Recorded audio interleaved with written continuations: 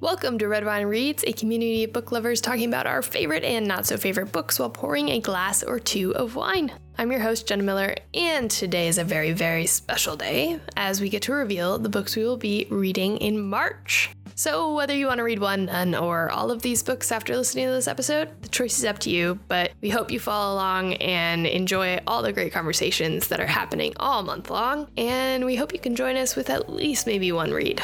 Everyone has different tastes, but we hope this podcast is fun to listen to, no matter how you like your books. So let me know which books you're most excited about. Let me know which ones you've already read by hopping onto our Instagram and TikTok at RW Reads Podcast.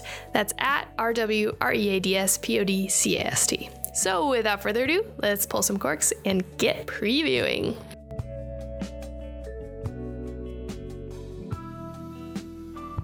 Up first is Our Missing Hearts by Celeste Ng. I'm very excited to read this book. Celeste Ng is one of my all-time favorite authors, so she is one that I will always run and buy the next book she has written. So when Abby brought this book up to me and said she wanted to read it, I could not be more excited. Let's dive into the summary from Amazon.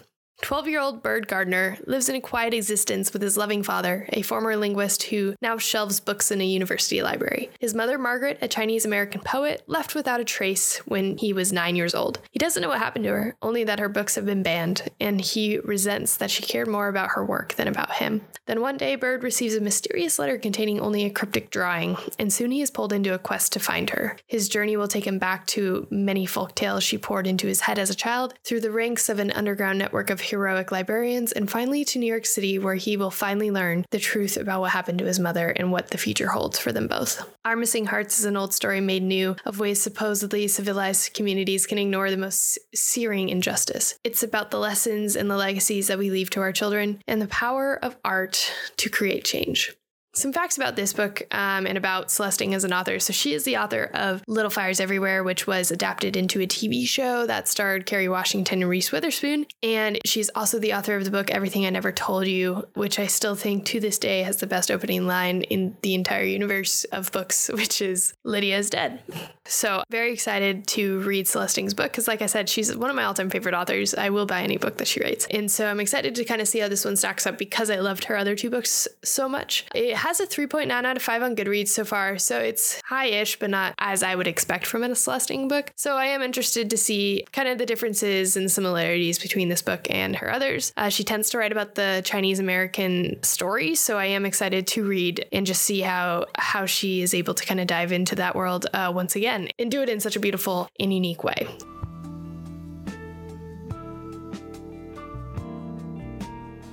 Book 2 of the month is going to be Another Country by James Baldwin. Ella brought this one to me, and I was surprised when I looked it up and I had realized I never read a James Baldwin book before. And I had read maybe an essay here or there, maybe seen him talk once or twice through a video that I've watched in college, but I really hadn't gotten to dive deep with James Baldwin. So this opportunity I could not be more excited about. With older books like this, they tend to not have a real distinct summary on Amazon, so this is what it just says. Stunning for its emotional intensity and haunting sensuality, this book depicts men and women, blacks and whites, stripped of their masks of gender and race by love and hatred at the most elemental and sublime. So this book takes place in the 1950s. It follows different characters throughout them just trying to make it in New York as creatives, and it also takes place in France as well. And so kind of going back and forth and discovering these relationships that are uncovering the truths about interracial relationships, also, how wealth plays into it, and just making their way in New York in the 1950s. Very excited to kind of dive deep into this with Ella because I know she's going to have a lot of background knowledge and a lot of literary expertise that she can share. Some quick facts about this book before we kind of dive into the next one. So this book was published in 1962. It received a 4.3 out of 5 on Goodreads, so really, really strong reviews, and a lot of people just rave about it. So I'm very excited to kind of dive into it. And then James Baldwin himself was born in 1924 in Harlem. And so it's kind of like personalized experiences that are coming through in this book as well. He did go to a predominantly white high school, and throughout his time in high school, he started to realize that he was more attracted to men than women. So in this book, he does have some gay characters or some bisexual characters that are also trying to discover their sexuality and sensuality. And I think that is just going to be a really important story to read and really important story to just dissect and see what conversations come up about that. He was also really good friends with MLK and Malcolm X during his time. And so his power of speech and of just commanding a room is also very special. So I'm very interested to see how that will translate into his books as well. Up next, book 3 is going to be Daughter of the Moon Goddess by Su Lin Tan. Oh my gosh, I am so excited about this book. I've been recommended this book a few times, and I actually went and bought it from the bookstore last fall. And so it's been sitting on my shelf, and when Sierra brought it up to me, I said, absolutely, I've heard such great things. Let's totally read this thing. I even have a friend who bought the second book in the series and doesn't want to read it until she rereads the first one because she just wants to feel that feeling of reading it for the first time once again. Such strong words coming out about this book, so I'm very, very, very excited to read it. Now let's dive into the summary. Growing up on the moon, Sheng Yin is accustomed to solitude, unaware that she is being hidden from the feared celestial emperor who exiled her mother for stealing his elixir of immortality. But when Sheng Yin's magic flares and her existence is discovered, she is forced to flee her home, leaving her mother behind.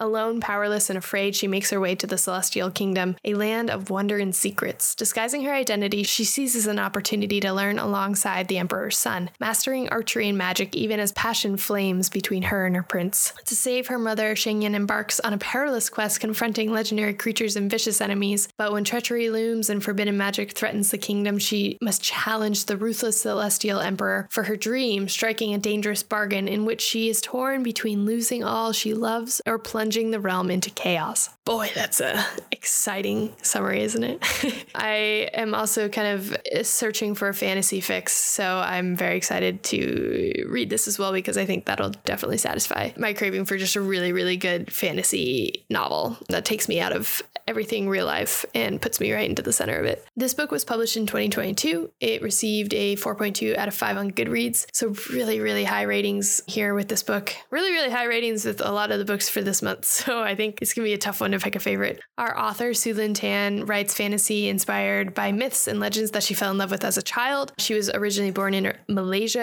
and she studied in London and France before moving to Hong Kong with her family. When she's not writing or reading, she enjoys exploring many hills, temples, and narrow, winding streets near her home. I feel like a lot of authors just tend to love wandering places and like finding inspiration in the coolest places. So yeah, what a life that would be. She actually just came out with the sequel to this series. I am not sure how many books are going to be in this series, but she did come out with the sequel to The Daughter of the Moon Goddess, which is called Heart of the Sun Warrior. So depending on how much I like this book, that one may just be on my TBR list.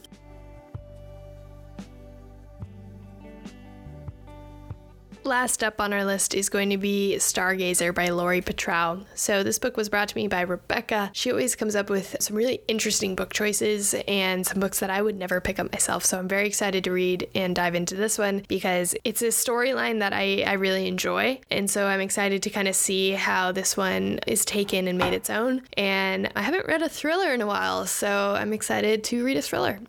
Here's the summary from Amazon. So summer 1995, Diana and Ariel are inseparable, living together in Diana's parents' cottage on the edge of the Rocky Barrens University campus, about to start freshman year. The strength of their bond is undeniable, if unexpected. Diana's a highly ambitious, socially awkward art student, while Ariel is more likable, more fragile literature student, and the daughter of a famous artist, Marianne Taylor. Plus, despite having lived next door to each other their whole lives, the girls have only grown close in the last 12 months. As the college year progresses, their relationship becomes increasingly unstable, as do the girls themselves, threatening to unravel due to the intense feelings and complicated circumstances that underlie their bond. Yet the biggest threat is posed by a secret one girl is keeping. The lines between love, envy, and obsession blur in Lori Petrau's utterly enthralling, unceasingly tense second novel, a darkly compelling coming-of-age thriller perfect for fans of Donna Tartt's The Secret History or Leanne Moriarty's Big Little Lies.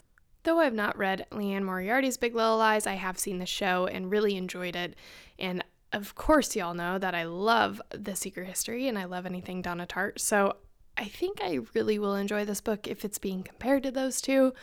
And I'm just really excited to jump in and read this one, especially because it's a kind of a shorter novel as well. And so I think it's going to be an easy and really fun read. So stay tuned. Well, that's the show. Thanks so much for listening. If you liked it, please go give it 5 stars on Apple Podcasts, Spotify, or wherever you're listening to this podcast right now.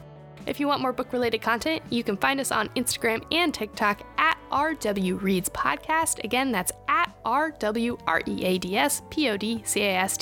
at RW Reads Podcast on Instagram and TikTok. Until next week, keep your books open and your drink glasses full. Thanks all.